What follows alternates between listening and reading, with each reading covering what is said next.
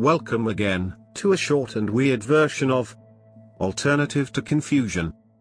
I trust you will enjoy this. Opinions of a bunny hugger. To all that may listen to this, these are my opinions and I wish to not enforce anything upon you. I am a strict vegetarian and barely consume dairy or eggs, and was recently working over a weekend with some colleagues.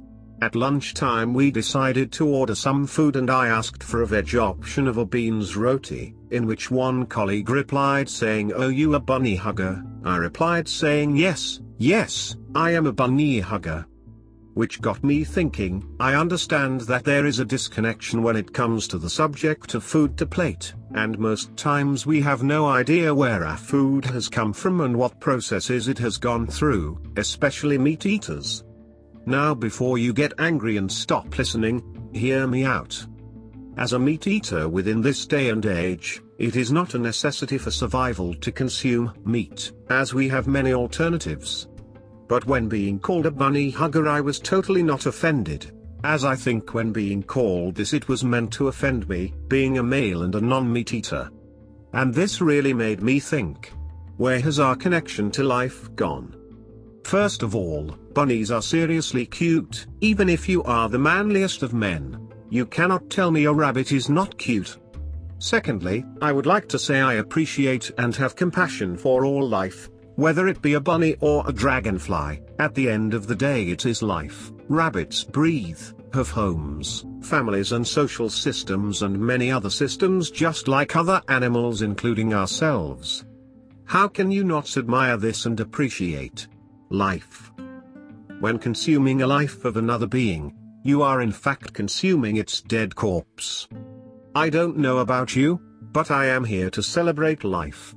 Life, not a dead corpse. I personally don't care if the person in question thought it unmanly / weak / soft / gay / lame of me to be fine with being called a bunny hugger, because I would hug all of the bunnies.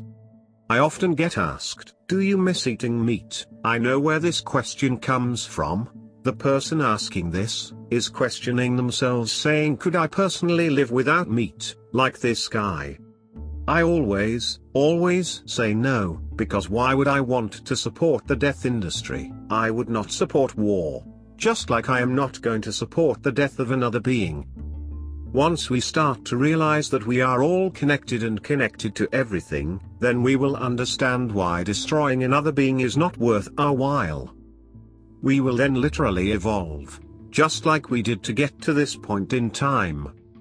It shocks me so much to see the huge disconnection that has been indoctrinated into us, including me, as I should be writing as a vegan, although I still have work to do in order to fully connect some dots. Signing off. The Bunny Hugger. Thank you for listening. Please subscribe if you want. See you next time on Alternative to Confusion.